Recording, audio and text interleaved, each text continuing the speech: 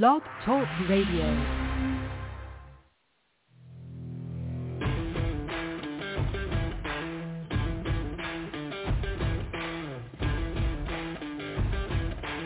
The following broadcast is brought to you by the iGolf Sports Network. Golf Talk Live is sponsored by the iGolf Sports Network and Golf Tips Magazine. Here's Andrew to tell you more about our sponsors. iGolf Sports is a live stream broadcast and media production company providing quality programming designed to attract the golfing enthusiast. And Golf Tips, the game's most in-depth instruction magazine, including reviews on the latest equipment, tips from top teaching professionals, all designed to help you improve from tee to green. Welcome to Golf Talk Live with your host, Ted Odorico. Join Ted each week as he speaks with some of the best in golf. This week's special guest will join us a bit later. But first up is another great discussion on Coach's Corner. So let's introduce tonight's Coach's Corner panel.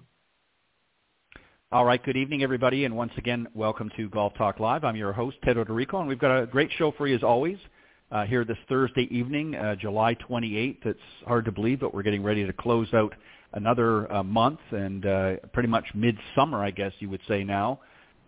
Everybody's well entrenched into their golf season and hopefully enjoying some rounds and watching a lot of the events on the television, of course. A lot of good stuff, both with the men's and the women's tours, a lot of things going on. But happy to have you guys joining me here Thursday night. Just remember, we are live every Thursday evening from 6 to 8 p.m. Central here on the blogtalkradio.com network. Best way to find us, obviously, for those of you that are here, you know where to go. But go to blogtalkradio.com/Golf Talk Live is our main web page, and we're live, as I said, Thursday, 6 to 8 p.m. Central. For some reason, if you can't join us, that's okay. Just visit that link, scroll down to the on-demand section, and all of the previously aired shows will be there in their entirety, including tonight's will be there a little bit later on after the show. But also, you can go anywhere, actually, really any podcast, whether it be iTunes, Stitcher, Spotify, anywhere that virtually you find podcasts, you will find Golf Talk Live there. All right, we've got a great show tonight. A little bit of change to Coach's Corner. One of the chaps, as you will, unfortunately had to back out last minute. Something came up, a personal matter that he had to address, and we totally understand. So I'm going to be joined by my good buddy John Hughes, and I'll introduce him in just a moment. And then a little bit later on, I'm going to be also joined by a special guest, Paul Guzman, the VP of Marketing and Distribution for BATCADDY, is going to be joining me a little bit later on in the broadcast. So I'm excited to have him on, the first time on the show. And we're going to talk about some of their great products and what's new and upcoming for the season and what has been happening this year with them. A lot of growth, of course, but we'll talk about that a little bit later on with Paul. But let me bring up my good friend, John, and we'll get into tonight's discussion. He and I will hold the fort down, as I say. As I mentioned, John Hughes is going to be joining me this evening on Coach's Corner. He's a PGA Master Professional and the Honorary President of the North Florida PGA Section. He was also the recipient of the 2013 PGA of America's Horton Smith Award. He's a senior editor and a Golf Tips top 25 instructor. Plus part of the Golf Tips advisory staff, and he's become a good friend over the last decade or so since we've been doing the show and other things. So please welcome my very special guest tonight on Coach's Corner, John Hughes. John, how you doing? I'm doing well, Ted. Can't complain. Thanks, as always, for the opportunity to share and grow the game through the podcast. Always a pleasure. Well, I appreciate it. And as I mentioned, Clint Wright, who normally would have been joining usually at the end of the month, unfortunately had to back out. So you and I are going to sort of hold things down. So we're going to talk about two different areas. We're going to talk about from the player's perspective, and then we're going to be talking from the teacher/instructor/coach perspective as well. So I thought what we would do is we'll talk about the coach's perspective, if you will, and then we'll transfer over and do as much of the other as we can, given our time. So I want to ask you, I guess, right off the bat, is what does a teacher, coach, instructor, however you, those in the profession want to be referred to as, need to do to prepare both for the season and for students. Obviously, it depends on the individual students. Some things are going to be different. And we're going to get into specifics. So just sort of give us a general overview. What do you do to prepare each season when you're getting ready to work with your clients? And do you do anything special to prepare for a lesson? That's a great question, very timely too, because I'm actually at the tail end of my yearly review and planning for my operational year. I actually look at my academy operation in two different calendars. There's a financial and marketing calendar, which basically follows our normal calendar, but then there's an operational calendar that I look at as being July 1st through June 30th. So most of the month of June, most of the month of July, I'm actually reviewing everything me, my other coaches, my team has done, what we've done well, what we haven't done well, what new programs we can fill in, locations, ideas, and such, which should we sunset. And this is purely business planning, obviously, but this all sets up how the client or potential client sees us and first engages us, whether it be through email, text, phone call, a personal one-to-one meeting.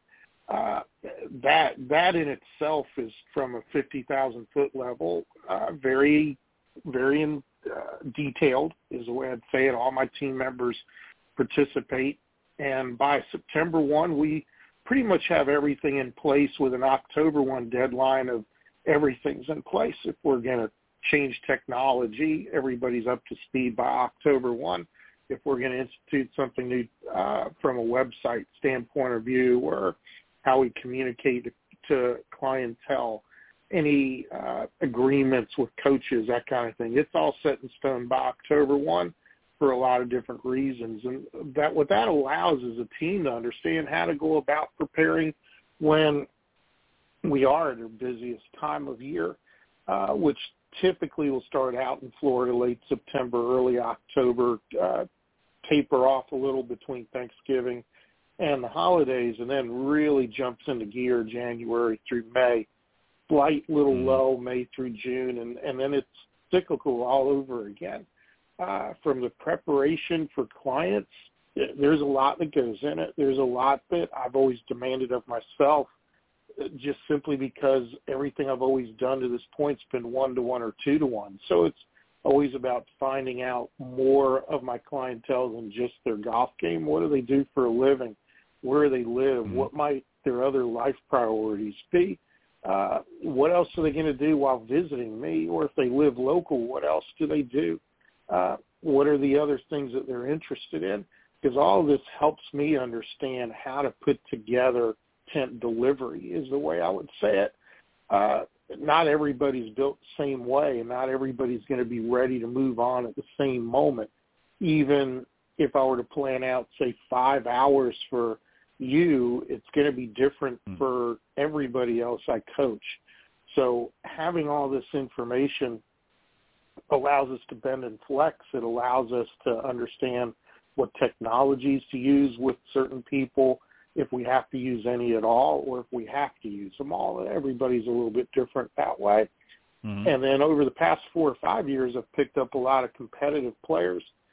So a lot of the preparation for the competitive players can actually be 1-to-1 with everybody, planning schedules, planning tournament calendars, planning when we need to sit down and create a player's resume if they're going to college, how to go about putting together practice plans, which may include other experts on my team, such as fitness or sports psychology. So I would say I'm sort of a medium-sized, small to medium-sized academy. But I think if you boil it down to the larger academies, they're at scale doing the same thing I'm doing as the fledgling smaller ones as I've been in the past.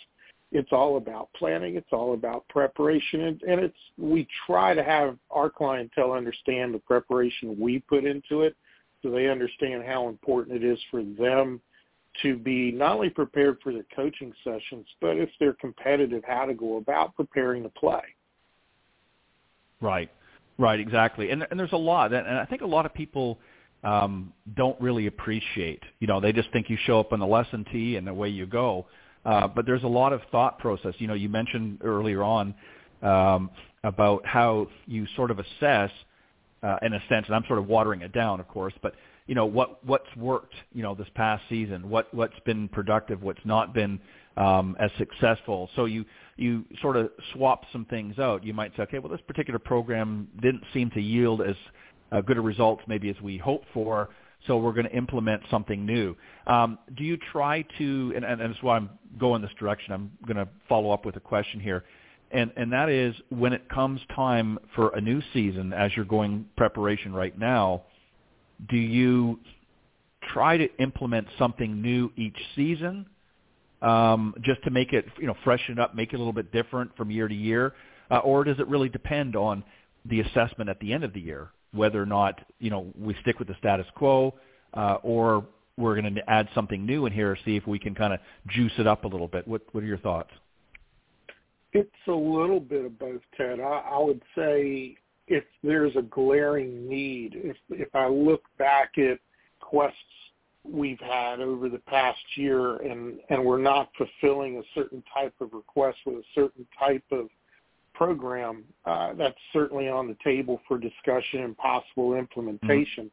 It's not necessarily we got to do something new every year. I will say the theme is to evolve. How do we get better at what we do? But not necessarily to do something new. I'm a big believer as a coach, I'm a big believer as a business owner that if it's not broken, let's not try to fix it. But having an understanding of how to evolve it is much different than fixing it. I think I probably sunset more ideas than I create new ideas just for the sake of throwing it out there and doing it. It took me quite a while to jump on board with Operation 36 as my only group instruction program. It probably took me, I was an early understander, I would say, of that program. It's a wonderful program, but it did not necessarily meet the immediate needs of my academy. And 4 or 5 years later, I see myself actually doing that for the past couple of years. But at the same time, as much as that need and demand was there 2 years ago, is it still there now? Is it still worth being part of our academy curriculum, our programs that we offer? Everything's always up for discussion. Everything's always up for review. It's just a matter of what makes the most sense, what's the best use of our time. Everybody on my team knows that I'm a big believer in using our time correctly, simply because it's our only non-renewable resource. So that's ultimately how we're looking at programming for our clientele as well. Is it the best utilization of their time? And what have they shown us as far as participation numbers related to that? Well, yeah, and it comes down to a time management for both sides, for both the player and obviously the coach as well. It's interesting because, I think when you look at, and I see this sometimes when I'm, kind of surfing around and looking what some others are doing, just to kind of see what's happening. And we're both on social media and, we see things all the time. And there are some that I see are constantly changing. And I wonder sometimes if maybe it may not always be such a good thing. And that's kind of why I asked you that question, because I know you've been doing this for a long time, over 30 years, of course. But it's one of these things that sometimes if you're trying to do too much or trying to change too much, then maybe you're not necessarily analyzing what's going on to the best of your ability. And that's not meant to be a criticism, but I think it's important, again, as you do this sort of year-end assessment or partway through your season, what have you, sort of looking at things. Because, you're going to get students here and there that say, hey, I'd love for you to do that, but it may only be one person that's really interested. And that could be something you could maybe customize depending on what it is for that particular student. But it may not necessarily be something that you want to broad stroke it over the entire academy if there's not really a lot of interest there, because, again, it comes down to time. So I'm just kind of interested about that. So I want to get into Right. So I want to get into some specific things, preparing or what you're looking for. As an example, as an instructor, against coach, what are you looking for during the lessons when you're stepping up? And you can use either or, a new student or an existing student. Again, you don't have to name names or anything, but whatever example you feel is going to serve the question best. But so as an instructor in that, what are you looking for during the lessons? When you first step up on the lesson tee and you're meeting Joe or Jane or whatever the case is, what are you looking for? What is your approach from that standpoint? What happens next? Well, I get to Falcons Fire a minimum of an hour prior to any coaching session scheduled, simply because I need the time to start getting my mind ready to pick up the nonverbal cues, to clear my senses of any outside distractions. And what that allows me to do is pick up simple cues such as, this person's always 5 minutes early, why are they 15 minutes early? Or they're always 10 minutes early, why are they 10 minutes late? It literally starts that way. It also starts with, how are they warming up, and talking to them as they're warming up about what's transpired prior to them showing up for their first coaching session with me or since their last coaching session. I'm constantly, the typical word used is quizzing my clientele. It's not because I'm nosy. It is because I'm inquisitive about where they may feel they are that particular day, not only within their game, but within their lives. A couple of weeks ago, somebody showed up and they had just won a tournament, had never told me about the tournament, even though I've been asking them about it for a long, long time. Are you playing tournaments? And they were just trying to hide it from me. Did I sense it? I sensed it a little bit prior, but not to the extent where they just went off, played a tournament, and came back with a trophy. It was pretty cool. Right. But at the same time, you can get somebody to show up, and it's obvious that they're not having the best day, whether it's a health issue or a family issue or whatnot. Maybe they're physically having issues themselves. They're not able to move the right way. It's very often because I view my clients as being committed. They do a lot of practicing, and some of them will sometimes overdo it. And it's sometimes very noticeable as they're making swings, and we have to make adjustments that way. So clearing my head, being able to see the nonverbal while asking for the verbal cues is really important as we get into a coaching session.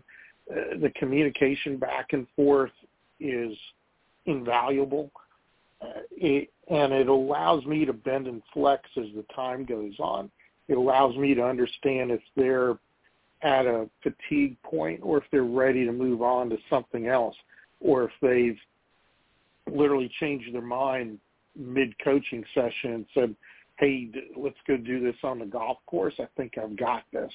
It's literally just being ready for the unexpected and having some type of not necessarily plan B or plan C so much as having a game plan with each client leading into the coaching session. That's a lot of preparation the night before, reviewing videos, reviewing flight scope numbers if necessary, looking at SportsBox AI, 3D stuff if necessary. It's all there. It doesn't take a lot from my end, but it's a necessary thing to be prepared for when each individual shows up to see me. Yeah, I think that's very important, and I agree 100% with that approach. You have to be inquisitive, I think, in this. But this business is very similar, really, to in a sense you are a salesman. You're selling yourself, obviously, all the time. But you have to gather information from your students. It's they're a client, and in some cases it might be a new student, so it's more of like a prospect, if you will.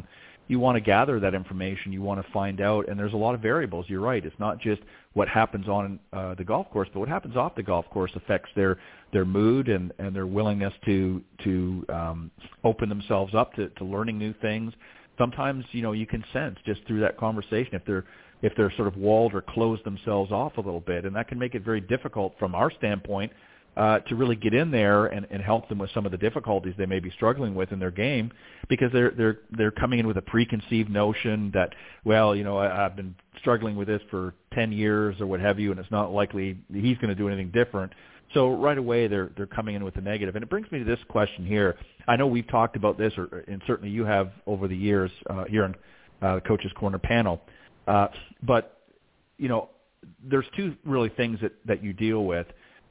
You deal with, obviously, issues that where they might be struggling in their game, whether it be short game, what have you, certain specific things. So those obviously have to be addressed at some point.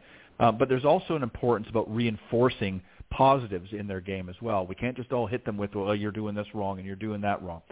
So when you're coming in, do you go in with a game plan, especially obviously with students you've worked with, you kind of have a little understanding of what's going on. Do you come in with a set game plan on what you tackle first in the lesson? And if so, what? Do you tackle the issues right away, or do you start off with some sort of reinforcement dialogue and reinforcing the positives in their game, and then address some of the issues that they may be struggling with? It's a little bit of both. Actually, I'll give you an example. There's a young man finished up a tournament today out in Colorado who came to me. He's been coming to me now for a month or so, and he's always down on himself. And the week prior, 2 weeks ago, he was texting and emailing, and his self-talk wasn't where I felt it should be based on what his current skill set is. And he came, I want to work on this, I want to work on that. And we sat down and I said, this is what we're going to work on. We're going to work on relabeling not only how you view yourself in your golf game, we're going to relabel and change your vernacular, change your vocabulary so you can be your own best friend out on the golf course. And we're going to put you under pressure situations here. We're not going to work on your swing. We've done what we need to do, and you need more time to get these motion improvements to ingrain themselves. It just doesn't turn on and off like a light switch. And he was bewildered. He was absolutely beside himself. But John, I got to get this done. Well, no, you don't. This is what you need. And sometimes you just have to, as a coach, put somebody in their place to say it not so nicely but loosely, while at the same time somebody will come and they've got a really, really good assessment of what they want to get done. I've got a regular client from Tampa that sees me every other Saturday who does a lot of practice, who used to be in the golf business and is very familiar with statistics and the science of the golf swing. And the night before, I normally get a text from that person. Here's what I've seen. Here's what I need to work on. He'll send me some videos when he gets there Saturday. Not much has changed. And as soon as I see, we go to the course immediately. And as soon as we're on the course and I see what's going on, 99% of the time I'm looking him in the eye going, wow, you've got yourself down. Let's go back and work on these things that you were talking about. So those are the two extremes, and everybody sort of falls in between.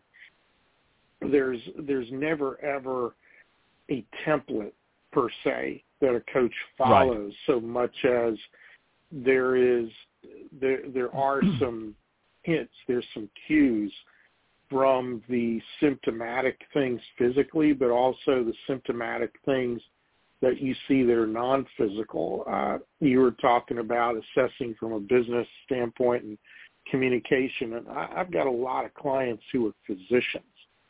And when we talk about what they do, and I've got a lot of friends who are physicians, and when they're asking me about what I do, we both sort of sit back and chuckle and go, wow, you're basically doing the same thing when I'm in clinic and I walk into an exam room and I'm trying to get to the bottom of something, and no two clinical visits in an exam room with the same patient are alike.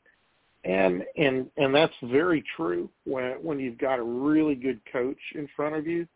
You're not going to see them provide you the same thing they gave the last person or talk about the same thing they talked about the last person, even though you might have the exact same symptoms. It's all about you, and it's all about how the symptoms came about. And without being understanding and communicative, there's no way to get to the bottom of your ails and try to cure your causes. We're just going to Band-Aid the symptoms until then. Mm-hmm. Yeah, and that goes to really a truth that, even if you have two students that are struggling with the same area, there may be two different solutions to the problems.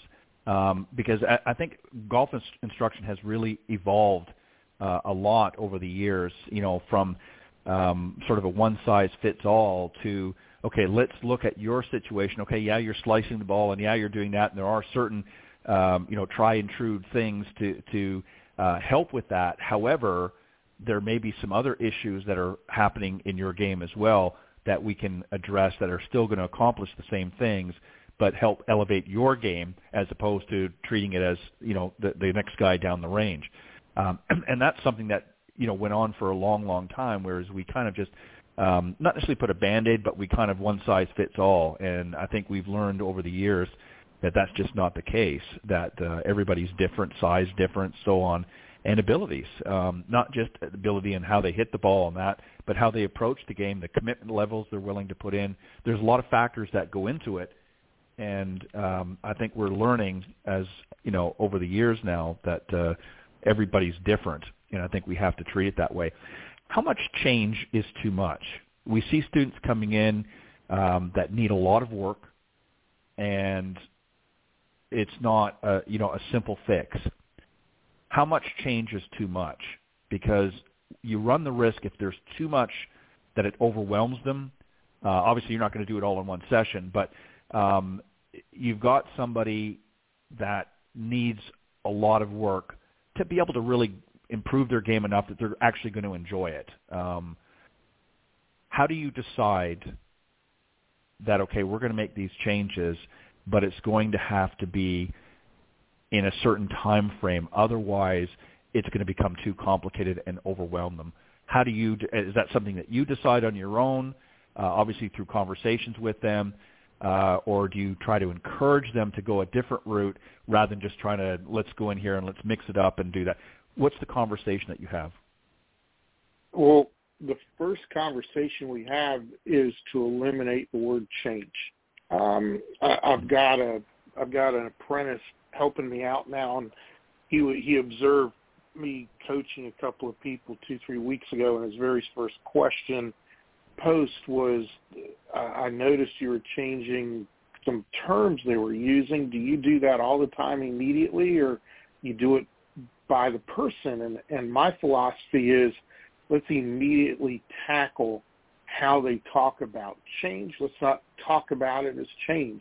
We as humans hate change. We fight change. We're creatures of habit, and we fear change. So let's really talk about it for what it is. It's motion improvement, and there's certain ways your body learns new motions and movements that you are looking to sustain. So from a, hey, some are more difficult than others, sure. But if we're doing a good job as a coach, we're also assessing where the low-hanging fruit is.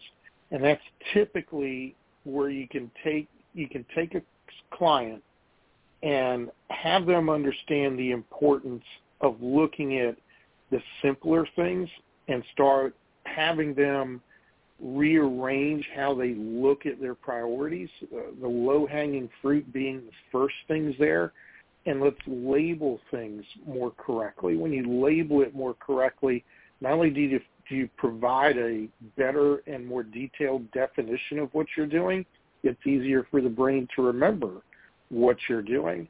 And your brain doesn't take it as change. It takes it as a process as part of a movement or a motion improvement. And I think that's really where I try to start, where I have my coaches try to start, because at that point, if we're doing that, it's much easier to measure how much is too much. And sometimes that all in itself is too much, but it's a necessary evil. Right. So if I understand you correctly, so then as an example, and I just want to get your thoughts here, rather than you saying to the student, you know what, we need to, I notice you've got some issues here, I want to change your backswing, it might be better to phrase it, and I'm just paraphrasing, and you may use different vernacular, but I see that we can improve or not change, what was the word? I've just slipped my mind now, but improve your backswing motion and make it better, something along that. I mean, that's just a simplified version, but is that essentially what you're talking about? Is rather than saying, hey, we're going to change your backswing, we're going to improve your backswing motion, or I feel we can improve your backswing motion to get you up to the top a little better or faster or whatever. So something along that lines is what you're talking about, rather than so relabeling or rebranding the vernacular in such a way that it comes across as a lot less threatening to them. Is that the idea? Absolutely, and to dig into the weeds even deeper, you were talking about a backswing. Oh, maybe that is a complicated issue for them due to a fitness situation, a mobility situation, yet during an on-course evaluation, they three-putted everything. It's now very easy from a mathematical standpoint of view, and that should never, ever overtax the brain from a learning standpoint of view that, hey, I've got 4 3-putts here. If I eliminate the 3-putts, that's 4 strokes I can shave off my score, and I'm borderline 92, 93 trying to break 90. It's a really easy convincing to a client to go, okay, as much as you think and as much as I use this term a lot, as much as you have fallen in lust with all the motion things you think you've got to conquer, which, by the way, are out of priority, let's look at your 3-putts. Let's give you some things to think about 3-putt, some on-hand, practical improvement drills that take very little time, but take some effort that could potentially improve these 3-putts that buys you the time to get the more complicated things done. That buys us the time that if you've got a shoulder mobility problem, which is causing your hands to over-rotate the club behind you as you take it away, then let's work on that. Or let's work on where you should be at impact. Because those bigger movements take more time to make the improvements too. The smaller things, they take almost as much time, but can create more immediate results, which in turn allows you to enjoy the game a little bit quicker. I want to ask this final question on sort of the coaching side of things, if you will, and that is, and then we'll get into some of the player issues. How do you decide whether or not, because obviously you're trying to, through your instruction, you're trying to encourage or reinforce, certain ideas or thoughts. Is there come a point in time when you decide, okay, now's a good time that I want to bring this training aid in or other devices? When do they become necessary for the lesson, do you think? There's a lot of great training aids out there. Let me first say that. I have a philosophy behind training aids that if I'm going to introduce a training aid to somebody, it better solve 3 things. Number 1, be very easy to set up and take down and fit into the bag. Because if it doesn't fit into their golf bag, the likelihood of them using it past the first time is slim to none. The second criteria is not only is it easy to set up, as they set it up, are they understanding multiple uses for it? It's just not going to cure one thing. It's adaptable. It's flexible enough to where 2 or 3 different things can get accomplished. And then the third one is that they not only see what's going on, they feel what's going on. If a swing aid can't put you in a position to feel differences between what you currently feel in your swing and what you want to feel in your swing, then it's not a good swing aid for you. And that's why there's so many out there. As a coach, when I'm trying to introduce it, is I'm going to give everybody the best benefit of the doubt possible to have them feel it on their own, whether it's closing their eyes, closing up all their senses except their field to feel it, having them, putting them in positions, manipulating them into positions. And probably the third thing, it's almost like life-saving, a throw, row, and go kind of thing. And when I'm going with a swing aid, I've got multiple on hand, and I'm trying to decide, okay, what 2 or 3 can accomplish this, because they may not take to the first one. I've got to have a plan B, a plan C when it comes to a swing aid, again, that they can take home if they want, or they can very easily buy and set up themselves, and it's portable enough to where they get a lasting result, which also inspires them to continue the use. And that, sometimes I hit the nail on the head the first try. But if it, after 5 or 10 minutes, if it's not working, I'm right back to the tent trying to find the next best thing for them. And it's not necessarily the next best thing. I've got 2 or 3 ideas. The first one wasn't necessarily the best idea. Yeah, and the other issue too, John, I think, with when it comes to, aids or devices or what have you, and there's a lot of, as you said, there's a lot of great stuff on the market, but you're exactly right. Number one, if it's something that they can use during the lesson and exclusively with you, that it's not necessarily something they have to take home, but it might be something that helps them warm up better, or it might help them, get that feeling that they need to feel that they've been working on, that's relatable to their swing, I think that's fine. One of the things that I have, through talking with people and asking them about that, because I, go up to ranges and things all the time just on my own, just to, sort of do my own thing, and I will watch and see that really very few people bring any sort of training aids at all. I've seen, the old orange whip that we've, seen a number of people swing that up before they start hitting balls. Obviously, we see a lot of alignment rods, that sort of thing sometimes, but really not as many as you think. I think most people really don't want to carry it, don't want to add it to their golf bag. So for whatever reason, maybe they just don't want people knowing that they're working with a training aid. Maybe they do something at home. I don't know.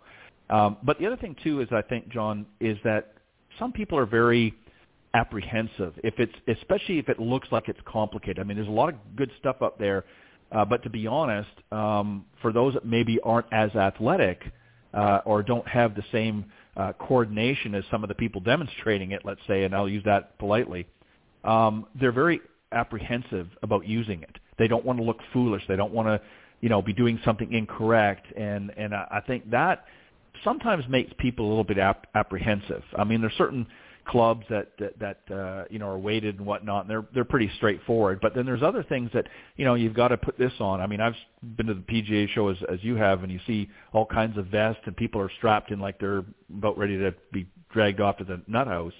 And people are not going to do that. Maybe in a special session, but, I don't see people using that. Maybe, you're seeing more of it than I am, but I don't particularly see a lot of people using a lot of these different aids. And I think it's because of, one, as you pointed out, having to lug it around with them depending on the size, but also, two, is, how quickly can you set it up, and is it something that's easy to use, or is it cumbersome, or not really as simplified as what it's made out to be, and people just don't bother. So it's just an interesting thing. You see so much, and obviously, with my deal with golf tips, I get people reaching out all the time for reviews and things, and I'm happy to do it. But when I look at some of the things, sometimes it's just, I don't know if I would necessarily use it myself. So sorry for anybody that's sending me stuff. I just got to put it out there and be honest. All right, I want to go to, so we got a little bit of time left, and just talk about really from a player's perspective. And I'm not talking about PGA or LPGA players. The sort of adage is, typically golf is a game for retirees or That's certainly untrue. The largest share of American golfers, and this is from some stats in 2017, was people between the ages of 6 and 34. They make up 69% of all golfers. So no matter your age, if you're interested, obviously, in golf lessons, there's some things that you should know. I would think, and this would probably one maybe you can expand a little bit, is I think they need to set some golfing goals. What do you think? If you're serious about improving, goals without a plan are basically dreams. And setting a goal requires a plan. So, yes, I agree with you. If you're going to see any coach for any reason, what's the plan? And that's something that I ask clientele before they ever show up to the first coaching session. What is your plan? What does it look like? I ask that in a player profile. I ask that on the phone as we're trying to feel each other out to see if it's a good fit. The real crux to most people's issues with lessons is they come in with a predetermined idea of what they think ails them and what should be done. And if that's not changed because there's more information out there, without the information age of the internet, that was still something that we all faced as golf coaches. It's a matter of understanding, hey, where did you get this information? Where did it come from? If it's something that they have that they have a keen sense of because they're well educated, that's great. But if it's something that was provided them free of charge, well, free information is worth exactly what you paid for it, if you ask me. It might be with all good intent, but what's the source of that information? What's the source of that suggestion? And that's always been the case. So I think you've got to come in with a plan. You've got to come in with an open mind for you and the coach to alter and flex that plan based on what your ultimate goals are. Are your short-term goals you want to hit the ball better, and your long-term goal is you want to shoot 70, yet you're in 95 land right now and you can't hit a green and you can't putt? Agreed. Right. We've got to work on your ball striking. But let's look at some miniature ball striking, chipping, pitching as a segue to get you where you need to be while, again, spending time with your putting. If you're in the 70s, say, I got to hit more fairways. Well, great. Let's look at those statistics versus getting all bent out of shape on I putted 32 times. Well, you may have putted 32 times simply because you said you knew you didn't drive it well. You weren't hitting greens and you weren't getting up and down. So having an understanding of what you're doing is great. You must have a plan, and you're going to a coach to help create and or flex that plan you have. Without being communicative and open-minded, it's going to be difficult. And I think the vast majority of people who walk away from lessons uninspired have a lot to blame on their coach, but they must share and take ownership of that blame because they failed to come in with that open mind to see some potential from a new perspective, is the way I'd say it. Yeah, and I think a lot of people, too, come in, obviously, as we've talked about before, with very unrealistic expectations. They're not necessarily willing to... Don't even get me started with that. Yeah, I know. Yeah, we're not going to. Yeah, we don't have enough time left to do that. But we've talked about this many times on the show before, where we get people who, don't set any sort of parameters, and I think a lot of times they come in looking for that Band-Aid. They're just, I'm doing this or I'm doing that. What can you do? And it's like, they want an instant fix that they can walk away and feel good about. But the truth of the matter is, even the best players, if they're away from the game for a little while or not practicing very much, old habits, things will start to creep in. And so I think it's important, obviously, and we're going to skip by this one a little bit, and that is, you need to find the right golf instructor for you. You need to interview them. You need to talk to them, have a conversation, talk to several. Certainly it's good to get referrals from maybe other players that you're familiar with and then start that conversation. But you need to find somebody that you're comfortable with and that is listening to your needs and so forth. So I think finding the right golf instructor is first and foremost if you're planning on taking lessons. So I don't need you to respond on that. I'm just sort of throwing that in there. I think this one you touched on a little bit as well, and that is coming to your first lesson prepared, especially if you're just starting with a new instructor or coach, is coming prepared. What are some tips, just sort of a short list, if you will, of some things that you want them to do in order to be prepared for that first lesson? For me in particular, complete the player profile. Yes. It's going to take a little bit, but it provides me, my coaches, an opportunity to get a good glimpse of who you are and come up with some ideas based on what we're seeing where we can potentially go in that direction. Prepared, be on time, show up when you're supposed to be there. Tee time at 10 o'clock means you're teeing off at 10 o'clock. Same with a golf lesson. That coach, that instructor probably has somebody waiting for him after you. I know I purposely schedule so I don't, but I'm not the norm. Being there on time, being ready to go when it's your turn to go is pretty darn important these days. Yeah. The other thing I'd say as far as preparedness, if you've got stats, bring them with you. If you've got information scorecards, bring it with you. If you've got videos, supply them beforehand. Any information that you can provide your coach, whether it's your first coaching session with them or your 18th, is invaluable. So it can set a tone not only to have the lesson accomplish what you're trying to accomplish, it could potentially feed some other ideas, some other things you weren't counting on that the coach is able to provide you, which augments what you were trying to get accomplished.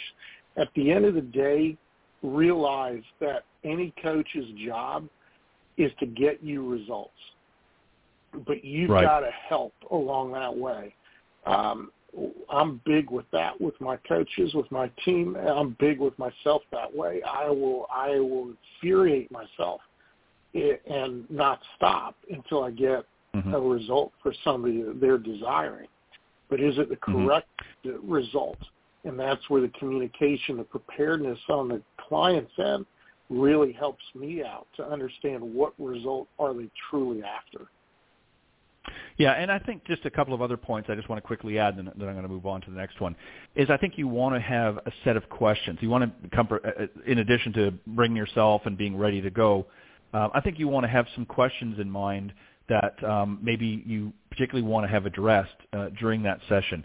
I think also, too, and this might seem like a very simple one, but you'd be surprised, and this is more geared towards obviously first-timers or new people that have never taken lessons before or very new to the game.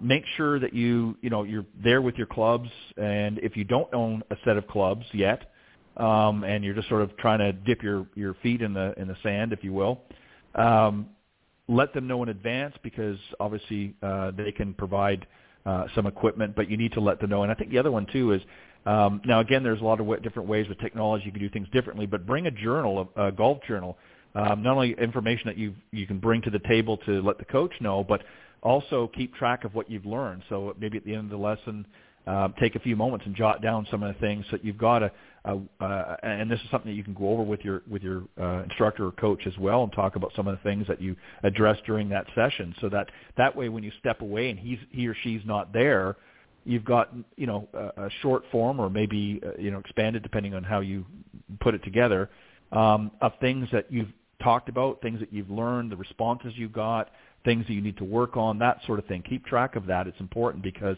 that's going to help you prepare for the next lesson as well. And then during the lesson, John, I think that's a whole different kettle of fish. I mean, some people try to come in and impress the instructor with what they know, and or they don't necessarily answer questions truthfully, because they don't want to look bad. Instead of saying, well, I'm actually a 25 handicap, they'll try to embellish and say, well, I'm, kind of a 15 to sometimes a 20, but they'll sort of embellish their abilities. What's most important to you during the lesson? I think you hit on a really key topic there. I'll embellish it and finish it off by saying if you're in front of a coach worth worth whatever they're worth to you. You're only fooling yourself by not providing the truth to that person, because a really good coach is not only going to see it. In my case, I'm going to call you out on it.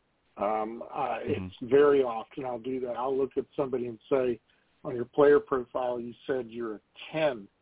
Are you sure about that? I'll give them an opportunity to sort of go backwards a little and provide me what's going on. And if they don't, I'm very honest. Be prepared for that. As a student, if you've got a good coach who's willing to call you out on it, they're calling you out for your own good. So it's not an embarrassment. You came there to get improved, to improve yourself. So let's start with where you are versus where you're not. The other thing in the middle of a coaching session, lesson, whatever you want to call it, is it's okay to back away and start again. You're not there to prove anything to anybody, including yourself. And what I see a lot of clients do is they will rake a ball over and rake it over, just trying to prove that they can do something. There's probably a reason why you're not able to do it. And when you back away, start again, and think through the process your coach has provided you, chances are you've missed a detail, or chances are maybe the coach has missed a detail or has missed seeing something about you, maybe a physical deformity or impairment that's preventing you from doing it. Let's not try to prove right out of the gate that you're super person and can get this done. You're there because you weren't able to get it done in the first place. It's going to take some time. It's going to take a little bit of work, not a lot, and it's going to take the amount of work you want to put into it.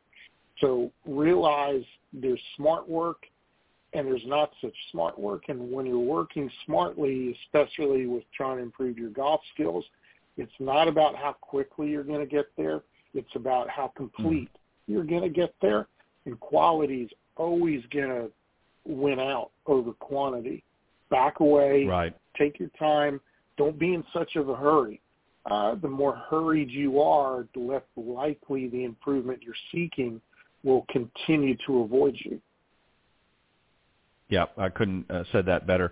And I think at the end of the session, it means at the end of your lesson, I think it's important that you ask your coach or instructor for some feedback. I think that's important to do that.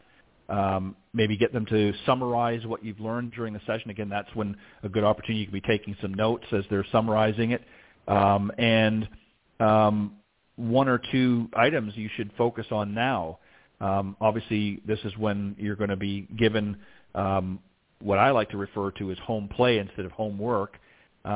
These are things that are going to help you achieve the plan or some of the goals that you've worked on. So I think it's important for them to do that, is to sort of put that together. And then obviously you want to practice as soon as possible. You want to get out there and work on some of the things that I think your instructor or coach has given you, and be able to put that into practice and also into play. Get out on the golf course, and obviously you have to be mindful of slow play and things like that. But I think you have to be willing to certainly put some of that in play while you're out there and around, because it's the only way you're going to find out if it's going to work for you. And if it doesn't, then obviously those are things that you can discuss the next time around. So any final thoughts or comments, John, as we wrap up together? I like what you just said as far as getting out and trying it. I'm going to the golf course more and more and more with my clientele so they can do that, so they can understand how to do that. Going out to the golf course to try it doesn't necessarily always mean that you should be keeping score either. Go out and just try it. I've got a group of competitive juniors right now that I took out to the course several months ago for them to try out playing from 50 yards, or try out playing from the forward tees rather. And a couple of them came to me this week and said, "Hey, at our club, because it's getting mundane. We did this the other day, and we tried playing from 76 yards. I'm like, 76 yards? Why? Oh, that it was my grandfather's birthday yesterday, and that's how old he turned. So that's the yardage we played from. And I'm like, cool. Creative you can get on the course when you're trying to figure out whether it works or not, the better. And the score isn't necessarily the issue. It's, again, a result. Are you achieving the result that you're looking for? Or do you need to hone it a little bit more? It's okay to hone it a little bit more. And if you're not achieving the results, like you said, write it down, document it somehow, video, whatever, and be prepared at your next coaching session to bring it up to your coach and say, look, here's what I experienced. Help me get to that next level I'm looking for. It was a lot of fun, but here are the issues I ran into. Help me get through these issues because I think there's more fun on the other side. Yeah, I think it's important whenever you're working on new movements or things like that, you definitely want to try them out and really give them a good opportunity, because any time that you modify something in your swing, there may be, and even the pros will tell you that sometimes it takes a sort of a retraining, if you will, of your body to, it's something, it's almost like something foreign. You're feeling something different than what you normally would, and it takes some getting used to. I remember when I was a youngster, I didn't really have a very good grip at first, and my father would adjust things for me, and it felt very awkward, very uncomfortable at first because I was not used to it. And I would, kind of creep back to that old version. He would say, no, you've got to, you got to give it some time and try it. And before you knew it, it didn't take very long, but, I was gripping the club properly, and it became, secondhand. So I didn't really have to think about it any longer. So, you have to give things a fair shot. I think the most important thing for both sides, and this is probably the number one thing, is you have to listen. And I'm talking about the coach and I'm talking about the player. You have to be willing to listen to one another. The good Lord gave us 2 ears and 1 mouth for a reason. So hopefully we'd listen twice as much as we speak. And I think that you have to be not afraid. Obviously the coach is there, is going to do it, but the coach needs to obviously ask questions and quiz their students, but the students also have to be willing to ask questions. And I think one of the things, I'll just wrap this up real quick and then we're going to close off, and that is, I think it's important not only for the students to be honest with the instructors or coach that they're working with, let them know where you're really at. As you said, they're going to find out really quickly. But I think it's equally important that during any session, if you do not understand something, don't be afraid to say, I'm not clear on that, or can you explain it again because I didn't quite get it the first time around.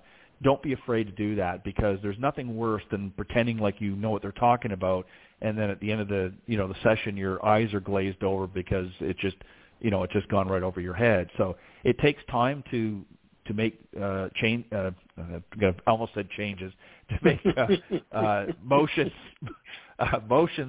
differences in your swing and things like that. I got to get that out of my vocabulary as well. But you know what I'm talking about. I think we're on agreement that is it has to be a two-way communication between the coach and the student, and don't come in with expectations of you're just going to get this Band-Aid fix and go home and you're going to be playing on the PGA or the LPGA Tour tomorrow. It's just not going to happen. You're going to have to put your work in if you want to become a better player. And if you're just out to have fun, and that's okay too. We're here to help either way, but you've got to be willing to do your part and not be afraid to engage with your instructor, even the first time around. So, John, I think it was a good discussion tonight. I think it was, as they say, kind of a meaty discussion. There was a lot of good nuggets in there I hope that people take away.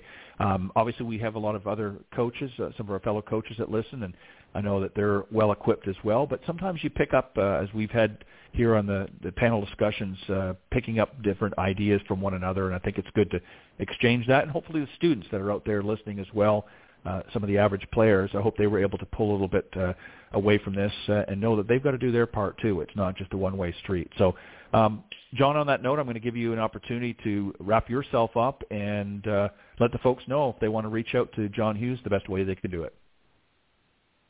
Well, again, thanks as always for the opportunity. It's been a really nice, slow journey with you, and I'm looking forward to a lot more opportunities in the future. For those of you who had any questions about, you basically heard John Hughes and John Hughes Golf's philosophy behind coaching, and if that's something that's interesting to you and you want to schedule a coaching session with me or any of my staff, you can reach me at john@johnhughesgolf.com. Early on in the process, I made sure it was very simple. You can find me at John Hughes Golf, whether it's social media, any of the platforms I'm on, email. Very simple to find out. The other thing I'd like to do is let everybody know that I'm returning to Macklemore in Rising Fawn, Georgia in October. We'll have more information about that. August the 10th is when I'm going to be announcing that to the general public. Look for October dates, very limited October dates. Had a wonderful time up there in June. I was invited back by my great friend Charlie Reimer. Thanks, Charlie, and the staff up there had a wonderful time, and I hope the people out there will take the opportunity to visit me there in October. Sounds good. Looks like a great track up there. I know you had a good time, and it'd be good for those tuning into the show to are planning to be up in that way to certainly look you up. And, again, they can reach you at a variety of different social media platforms. But, John, as always, pleasure having you on the show. I appreciate it. And I will see you next time here on the Coach's Corner panel. Thanks, John. Thanks, Ted. Take care. Appreciate it. All right. When we return, we're going to take a quick break, and I will be joined by this evening's guest, Paul Guzman from BATCADDY. We'll be right back. The following ad is sponsored by Golf Tips Magazine. Are you tired of being short off the tee? And what about those 3 putts? Forget about it. It's time you got serious about your game. Golf Tips, the most in-depth magazine in the industry. For over 30 years, Golf Tips has delivered expert content such as the latest golf instruction from America's top pros, simple-to-follow practice and game improvement drills, fitness and mental game tips, equipment, training aids, accessory and apparel reviews, golf destinations and travel tips for every budget, and so much more. Don't miss a single issue. Go to golftipsmag.com and subscribe today. All right, don't forget to go to golftipsmag.com and subscribe. It's available in both print and digital version. You can get either or you can get both. So make sure you check it out. Go to golftipsmag.com. All right, I'm joined, as I mentioned, by my very special guest. He's from BATCADDY. He first joined them as a manager and customer service and logistics back in April of 2018. He was quickly promoted to managing director in June. And in August 2020, he took on the additional role of managing the corporate marketing and distribution function. And he currently is the VP of Marketing and Distribution at BATCADDY. So please welcome my very special guest this night, Paul Guzman. Good evening, Paul, and welcome to Golf Talk Live. Well, thanks for having me on, Ted. I've been looking forward to it. I appreciate it. So let's tackle it, I guess, as this way first before we get into, and also on a side note, and we'll talk about it a little bit more a little bit later on, but you've got a special promotion for the Golf Talk Live listeners. We've got a promo code. We'll give you that. It's going to give them a 10% off their first purchase at BATCADDY.com. We'll talk about that a little bit later on. So we appreciate you setting that up for us. And we'll give them all the information. We want them to stay tuned, though. We don't want them going right now. We want them to stay in tune so they can hear a little bit more about BATCADDY. But we'll give them that as we go through the conversation several times. But so give us just sort of a general, because we're going to get into specific things here, about BATCADDY. But just sort of give us an overview. And essentially, when did BATCADDY sort of come into the golfing market? Give us an overview of the company and how it sort of came about. Sure. BATCADDY was established in 2004 by Peter Hannaford, who at that point in time saw a lack of motorized push carts in the United States market. He's from overseas where the technology has been adopted for a long time, and saw an opportunity here. So for the most part, started selling them out of his trunk, golf course to golf course, up and down the East Coast to get started. Here we are 18 years later, and BATCADDY is one of the leading motorized push cart providers in the United States. We've really led that charge over the last 2 decades. And we have everything from non-remote control caddies that are just motor assist that you can walk along with, to fully directional, with all the bells and whistles, remote control caddies that you can walk along and drive like your old little RC cars up and down the fairway and not have to worry about lugging your bags around. Our goal has really been to allow golfers to walk more comfortably, play a better brand of golf, and walk longer than they could if they had to lug clubs around. We really believe in the purity of the game with that piece. Yeah, I agree wholeheartedly. I was a couple of months ago, I was at Pinehurst, and I must admit, I don't always get out to walk around, and I played a couple of the courses up there while I was there, and of course walked. And I really enjoyed it because it's something that I think we take for granted, especially here in the United States. And I'm not knocking it. Sometimes it's applicable depending on the length of the course. But with the power carts, and I'm not talking your power carts, but I'm talking about the driving carts. It kind of takes away. You feel like you hit the ball and you're up there in a few minutes, and you're right there, and you're not really taking in the surroundings. And golf courses, I'm sure you can attest to as well, are actually beautiful works of art. I mean, some of them are very, very well put together, and it's a shame really that people don't enjoy it. So, you guys have, as you said, come to the forefront in the market here in the United States, something that really I think was lacking for a long time. And a lot of people are looking, they're more health conscious now, and it's not just the younger generation, but even the older generation are saying, you know what, I want to get back to walking on, but it's, lugging that bag around is too much, and you can lighten it a little bit. And not everybody wants to shell out for a caddy. Not all courses offer a caddy. So, this is a great alternative. So what has been some of the response from customers? I don't want to be specifically on the products right yet. We'll get to that in a minute. But about the whole idea of getting back and walking the golf course, what has been some of the, as you guys put more and more products together and views and ideas together, you've obviously done a lot of research out to the customer base. What has been some of the feedback as to why they want to go this route? You really have 2 different segments of customers, right? We have golfers who have typically ridden in a cart, who are getting out to maybe walk for the first time. And then you have the other group of walkers who've carried their bags forever and are looking or being convinced to put the bag down, so to speak, right?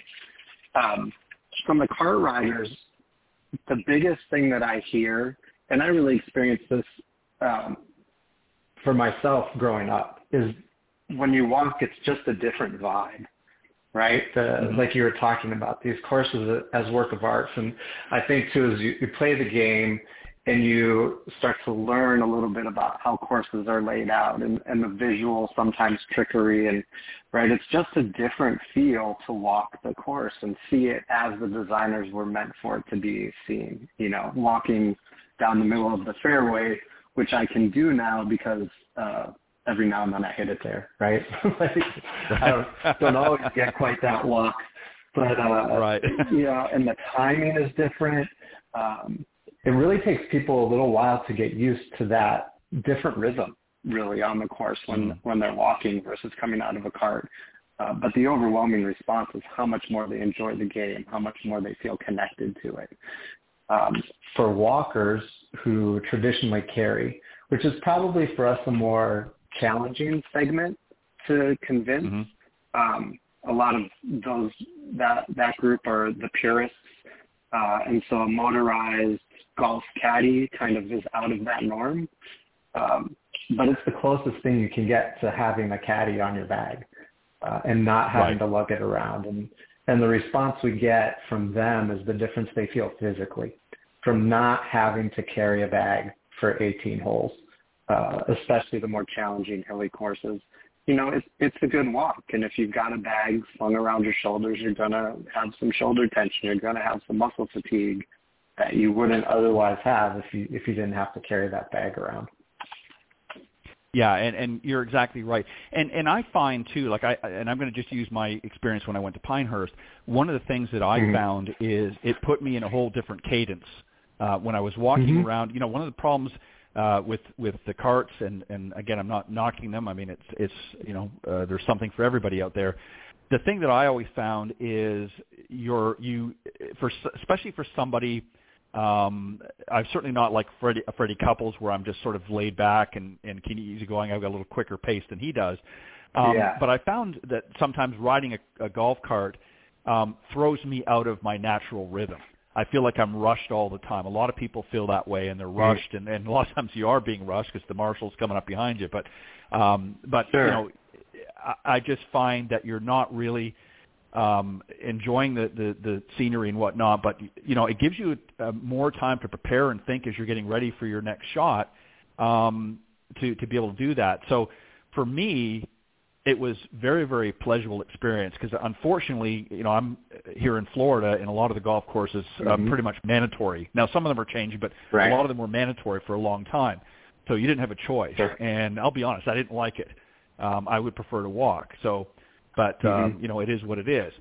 So I want to walk through a little bit through the lineup because you do offer, you have obviously the non-motorized as well, but let's go through some of the range of what you offer. So from sort of a basic model, if you will, give us an idea of what somebody that just wants to, again, maybe not jump right into the full bells and whistles, but maybe a more basic option. What are some of the options they have? And then sort of step us up to the more advanced models that are available. Sure. We start with our entry-level model as an X3 Sport. And what we're looking at for those people who are kind of just getting ready to make the switch, they're not ready for all the bells and whistles, is it's really something that's simple to operate and makes sense. So the X3 Sport has a motor. It's self-propelled. It has a speed control that you can set to match your walking speed, and then it has a button that starts and stops the caddy. It also has a timer feature where you can set it to go down the fairway 10, 20, or 30 yards ahead of you. But most people will just walk along with it, use the button to pause it, hit their shot, put their club back in their bag, push the button, and walk on down the course. And with those, usually you're holding onto the handle to steer it and to just kind of make sure it's going where you want it to go. Really effortless. All of our models, as we work up through them, are really designed to be secondary to the golf. We don't have any GPS or big, huge video displays on our caddies, and it's by design the simplicity of what we have out there so that you don't have to think about it.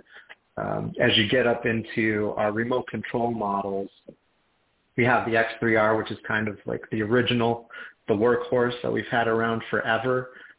That is fully directional remote control, which is as simple as pushing the little arrow buttons on the keypad and making it go forward and turn right and left and go backwards. It also has a downhill speed control, so you can control it going down the downhills. You don't have to hold on to it. And that is also backed up by the manual speed system, too. So if you wanted to use it and walk along with it without the remote control, you have that ability as well. And then we go up through our X4R, which has a couple more features.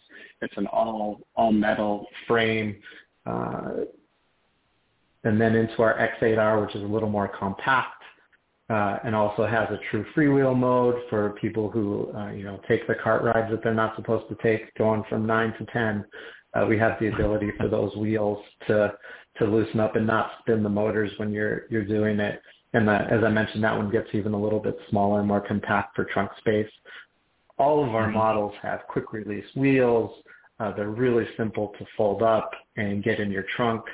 One of the other nice features that we have is we've kept our lead acid batteries, which are the first technology back in the aughts to come with these.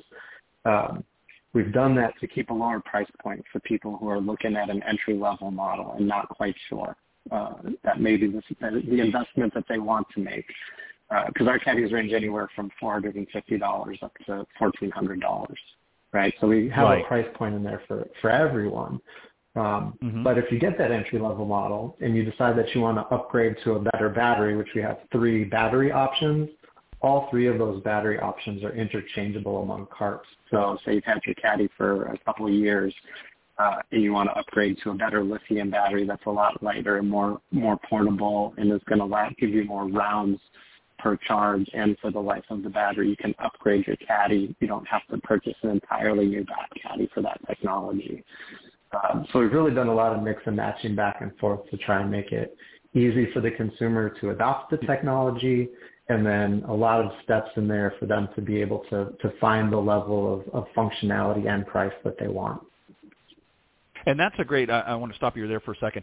That's a great point that you raised, because that's, something, unfortunately, with a lot of products, not necessarily in this environment, but, you can get in at an entry level, but then you always have to upgrade to a whole new system or what have you. And that a lot of times makes people apprehensive. The fact that you have put things together in such a way that if they want to sort of dip their toes, if they will, in the water, figuratively speaking, and say, okay, you know what, I'm not sure if this is going to be for me, but, it looks great, I want to test it out, and they buy an entry-level product, and they decide that they want something a little bit more ramped up, they don't have to necessarily, go out and buy the whole cart again and or horse. They can actually just upgrade to a better battery, more long-lasting battery, and so forth. And actually just swap it out for what they have, as opposed to having to buy a whole new setup. And that really makes it very appealing for consumers, because they're not trading in the whole thing. They're just upgrading, if you will, what they currently have. So that's a great selling feature right there in itself. Yeah, exactly. And with the technology not being mainstream yet, right? We're still very, as far, compared to the amount of golfers that are out there in the United States, the amount of motorized push carts that are out there between us and our competitors is very, very small. So we're looking at, how do we lower that barrier of adoption and for people who are questioning the technology to begin with. We also just started on that point this last summer. We started offering a trade-in program too for people who have older electric-powered caddies, kind of the old push or pull it into the car lot trade-in deal, where we give people a $200 credit for trading in any old electric caddy that they have, and we've seen some real winners come in the doors from that have seen their share. They've been out to the battle for sure. I can imagine. But that's another great feature of your company, is to have that ability. Again, you get a lot of golfers that get out there and play a lot of rounds. Things get banged up and whatnot, and they say, it's time for a new one. What do I do? Do I just pitch the old one out, or I try to sell it on eBay or something? No, I can trade it in with BATCADDY. I'm going to get a reasonable amount that I can apply to as a credit to a new model, and go out and do the whole process again. So I think that's a great feature for you guys to offer, to your customers, and that, because I think that's important. That just again, it offers an opportunity to be a repeat customer, and gives them something for their existing. And you're gonna see some beat up models, and you also have as well. Yeah, I can imagine. I'll have to get you to send some photos one of these days to take a look at them. I can just imagine. But you also have I can just seriously, I can imagine. You've got demo and pre-owned as well, right? Correct. So we have demo models, which are our showroom we've had out and shown and displayed. And we sell at a discount, and then we also have our certified pre-owned that we have from our trade-ins that are in decent enough shape, that we run through an entire inspection, put everything back in there that needs to be put in, touch them up, put a brand new battery in them, and those go out the door at a little bit bigger of a discount than the demos, but they do come with the exact same warranty that our brand new models do, which is a 2-year warranty for the frame and the powertrain. on those and all the electronics. Wow. So you can get a deal on some of them when we have them in stock. They tend to go pretty quick. People see our ability to back those when we put them out in the field, and it's a nice way to save a little bit of money off the top too. Right, exactly. I'm going to quickly do this, the promo code. I don't want people to leave. This is something for you to write down and you can listen to for later. But BATCADDY is offering a promo code to the Golf Talk Live listeners. It's GTL 2022. To all of our listeners, the promo code again is GTL 2022. You get 10% off their first purchase at BATCADDY.com. So at the end of the show, I want you, for those of you who are interested, definitely go out and save yourself a little bit money, a little bit extra. It's a great product, and I think it's something you definitely want to take advantage of and treat yourself. We still got lots of golf left this season. So again, that promo code is GTL 2022. You'll get 10% off your first purchase at BATCADDY.com. All right, Paul, I want to ask you, before we get into talking about, you've got a limited edition XR or X9R Carbon. I want to get a little bit of information on that. But before we do that, let's talk about, if you wouldn't mind, about the batteries for a second. As you mentioned, a lot of this technology that's coming out is still, fairly new to a lot of folks. Lithium batteries have been around, of course, for a while with everything from cell phones to other electronic gadgets. And this is something, obviously, that you offer as well. And you have 3 different performance levels, actually, of batteries that they can choose from, in addition to the 5 models of products.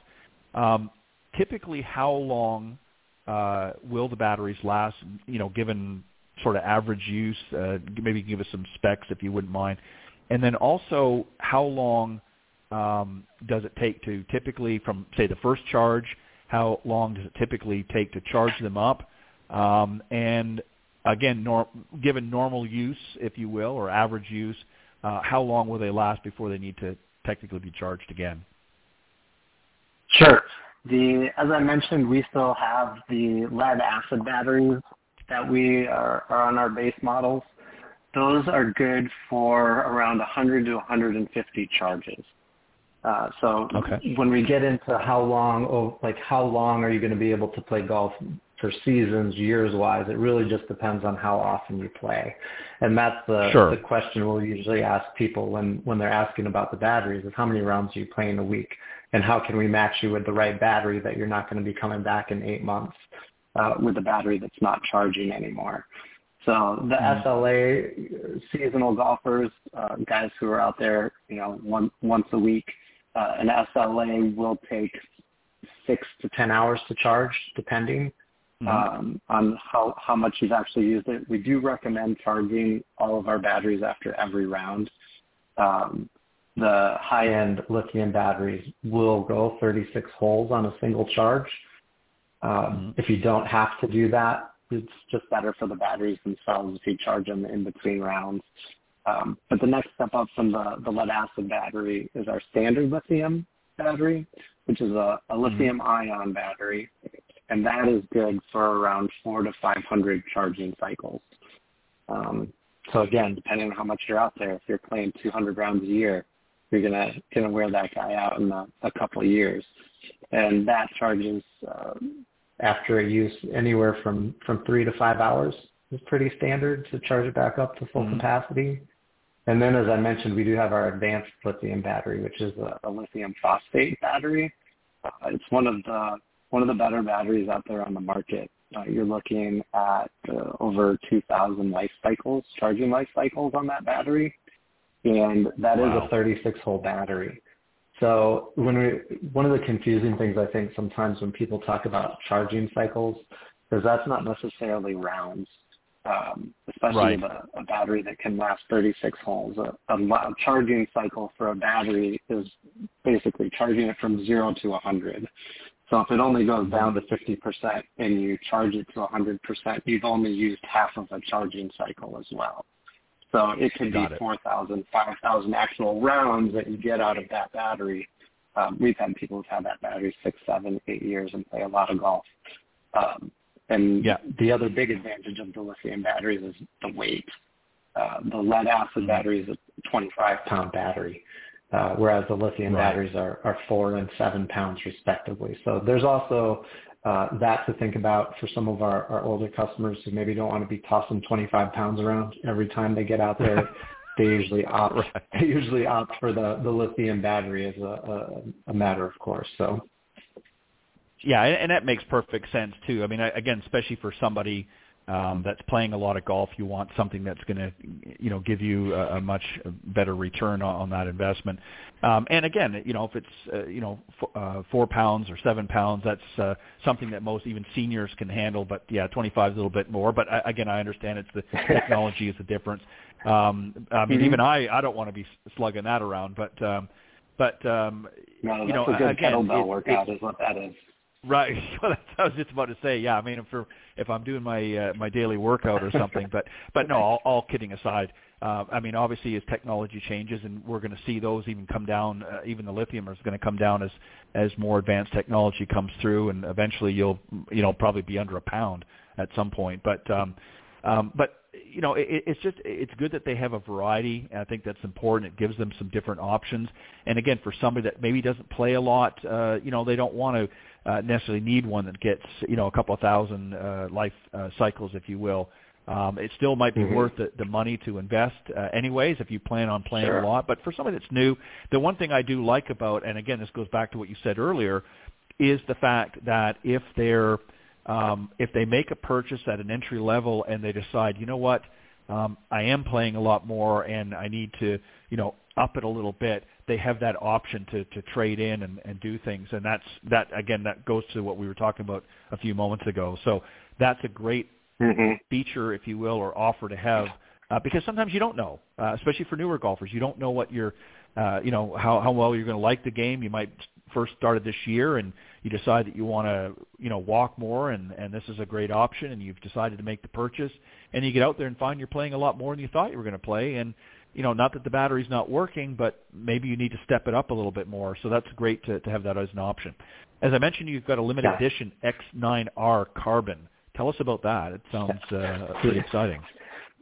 We did. We ran, for the first time this year, we actually put out a limited edition model, which was a small run for us to kind of test the higher end of the market and put all of kind of the things that we've learned over the years into a caddy. The X9R came in 2 versions. There was the painted version and then the carbon wrapped version. So both of those caddies, one of our main focuses, we were just talking about battery weight, was getting the weight down overall on the caddy itself. And we got that caddy with the battery to come in at right around 24 pounds, which is 7 to 10 pounds less than our leading competition out there. And just a spectacular weight point. We're talking about a battery that weighs 25 pounds on its own. Right now we have this entire frame, battery, wheels, accessories that all come in at under that weight, which is pretty amazing. And just the geometries that we were able to play with created a little bit more of a stable cart. It was the widest caddy that we've put out to date. Not by much, only a half inch wider, but just the little tweaks here and there in design created our most stable, lightest caddy that we've ever put out on the market. And that's really what we were going for. Again, functionality, design, very simple, very straightforward. How do we make it easier to play golf with this? We sold out of that X9R really quickly. And so right now we're looking at running another limited edition set for the holidays if that works out for us. So for those who saw them and were unable to get them, keep your eyes open around the holidays. Again, we'll probably put out another limited run of them. But we don't have them as a regular model yet. We are experimenting with our limited runs on some more niche products for us, as that was those came in at a price point of $1,600, $1,700. So that really was kind of a stretch for us to go up that high. But they were really, really well received. Well, and again, sometimes with a model like that where you do have some additional features perhaps, or you've got different technology into the actual process, making it a limited edition,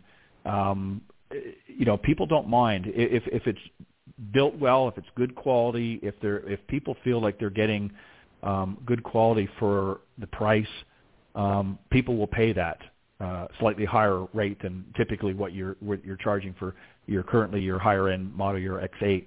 But that's something too. Again, obviously you experiment with and do different things to find out what's going to work best for you. But obviously it was successful because you sold out. So it has, it gives you pause to think and say, okay, you know what, we're on something here. Maybe we need to come out with another one.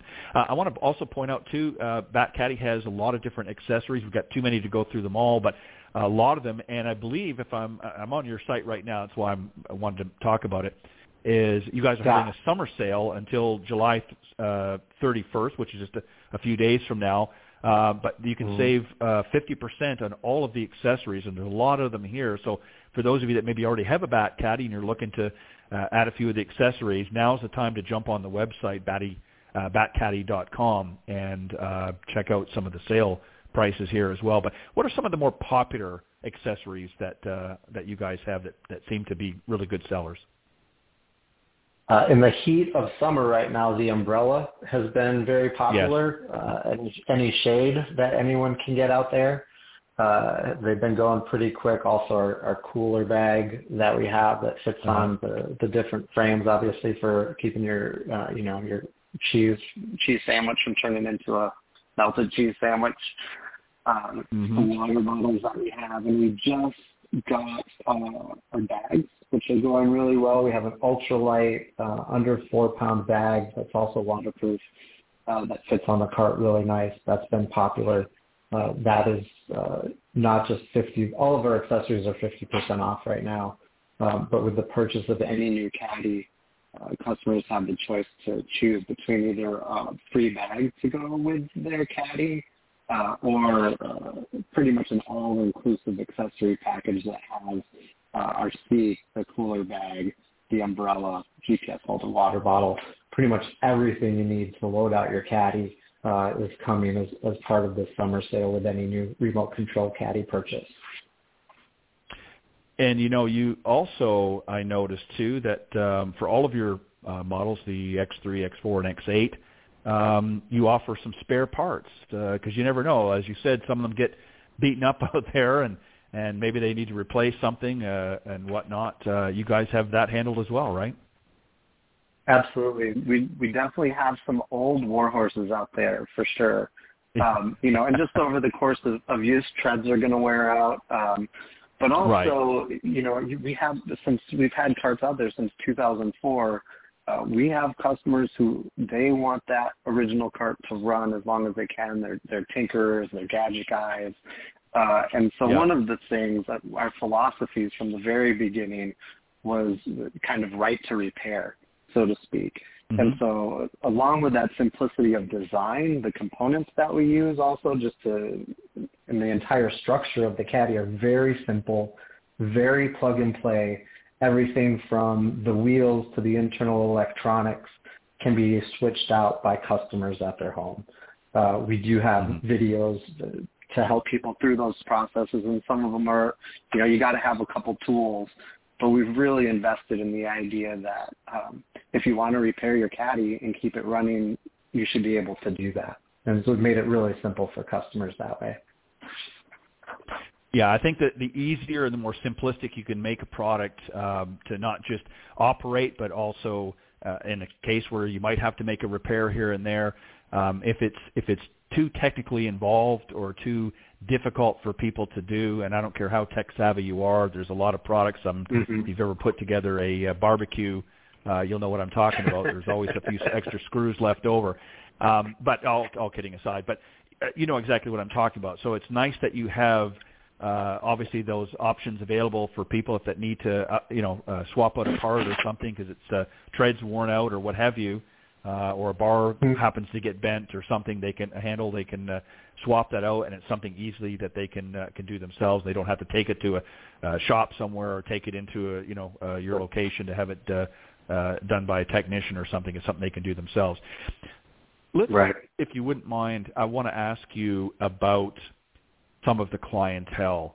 Obviously, I imagine when things first started, you probably had maybe a little older golfer that sort of gravitated to BATCADDY. Are you starting to see now, as more and more people come into it, and particularly more younger golfers, are you seeing, obviously I imagine, and I don't know what your stats are as far as the percentages, but I would imagine you're still probably a good percentage of some older, more seasoned golfers, but are you starting to see a younger demographic get attracted to BATCADDY now as well, as more of them are health conscious, they want to walk, and they want to get out and enjoy the scenery as we discussed earlier? Are you starting to see that trend as well?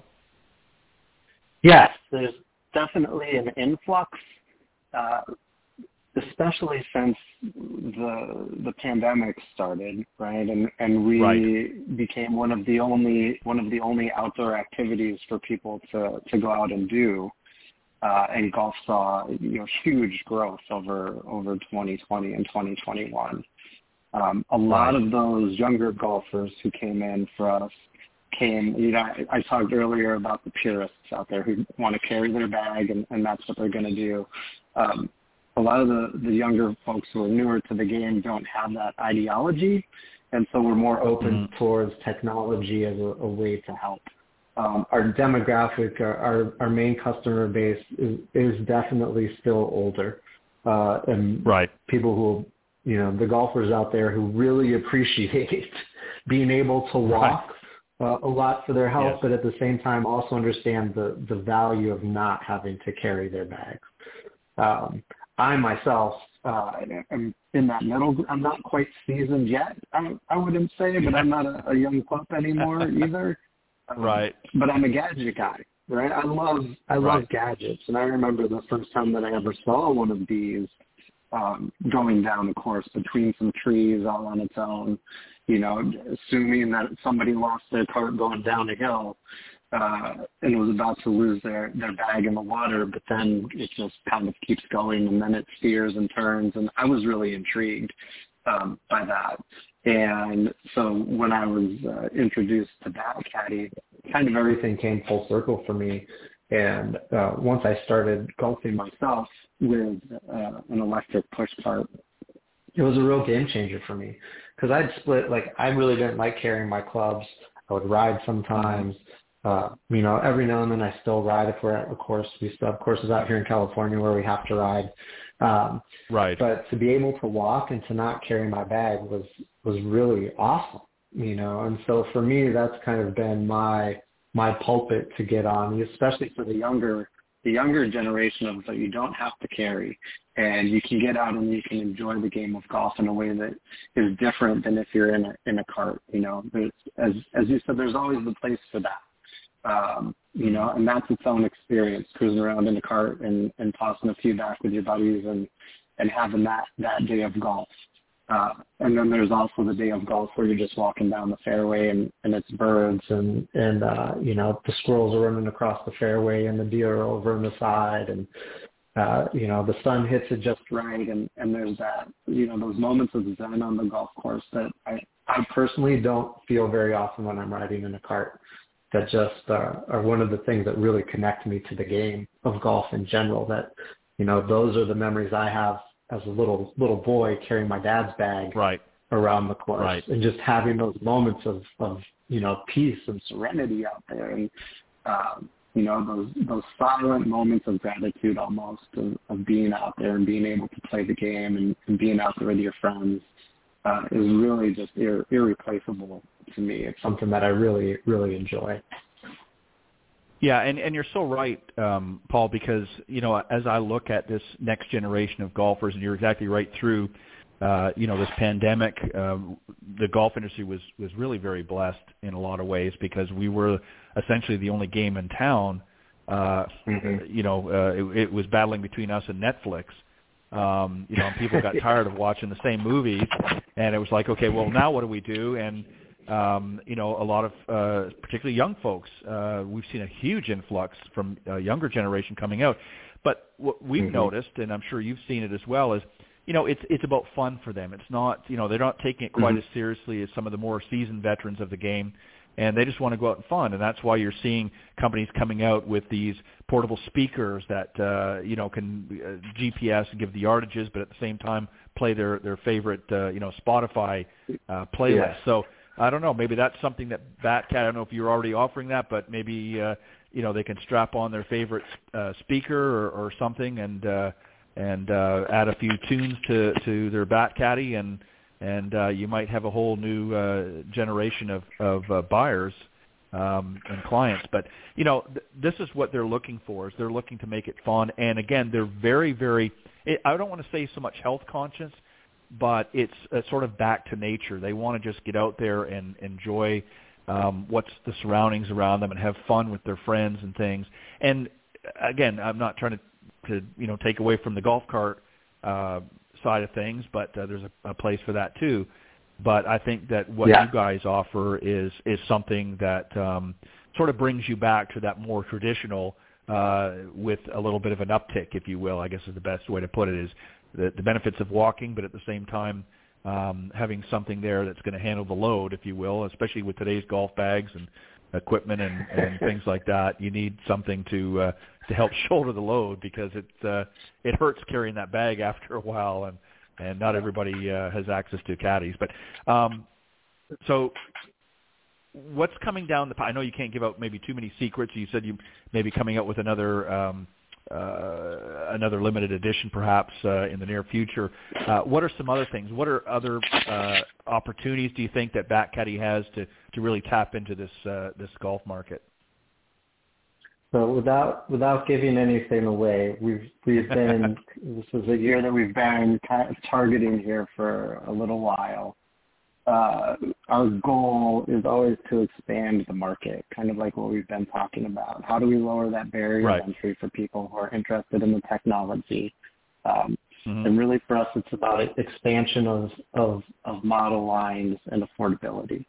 As we get into the end of the year, we're really going to be looking at doing a couple of things that are going to change the market a little bit and really make it more affordable for people to get involved in the game in a way that they want to, with technology that's going to help them play better golf, really, at the end of the day. Right, exactly. Well, what we'll have to do at that point is, as you get progressed a little closer and you're able to share that, we'll have you back on the show and talk about some of the things that when it's appropriate. But I don't want to get you in trouble and giving away too many secrets too soon. We'll save that for another time. But I really appreciate it. It's very interesting, and obviously I've been in the golf business for a long time, so I'm familiar with who you guys are and what you have to offer, and I think it's great. And which reminds me, I'm going to give another plug to the promo code that you very generously put together for us. It's GTL 2022. This is for Golf Talk Live listeners. You can go out and get 10% off your first purchase at BATCADDY.com. So go to BATCADDY.com, find out what it is that you want to purchase, which model you want to get, and then at checkout enter promo code GTL 2022. That's GTL 2022, and get 10% off your first purchase at BATCADDY.com. Paul, I really appreciate you coming on. Any final thoughts or things that you want to say as we get ready to wrap up? No, just thanks for having me on today. It's always a pleasure to talk, and I look forward to being on again when we have some more news for you. I appreciate that as well. And just food for thought, I will certainly reach out to the appropriate parties, but I am the publisher and editor of Golf Tips Magazine, and we're getting ready to do our holiday gift guide. This may be something that you want to include in that holiday gift guide. There's obviously no cost to you guys. So I will reach out to the appropriate parties, and you guys may want to have one of your products featured in the magazine in the upcoming issue. Absolutely. So we'll do that at a later point. But I appreciate Paul coming on. It's very interesting to share a little bit more about BATCADDY and some of the various products and technology that you guys have been working on and are working on. So much continued success, and I look forward to having you join me again in a future show here on Golf Talk Live. Thanks for joining me. All right. Thank you. Take care. All right. Bye-bye.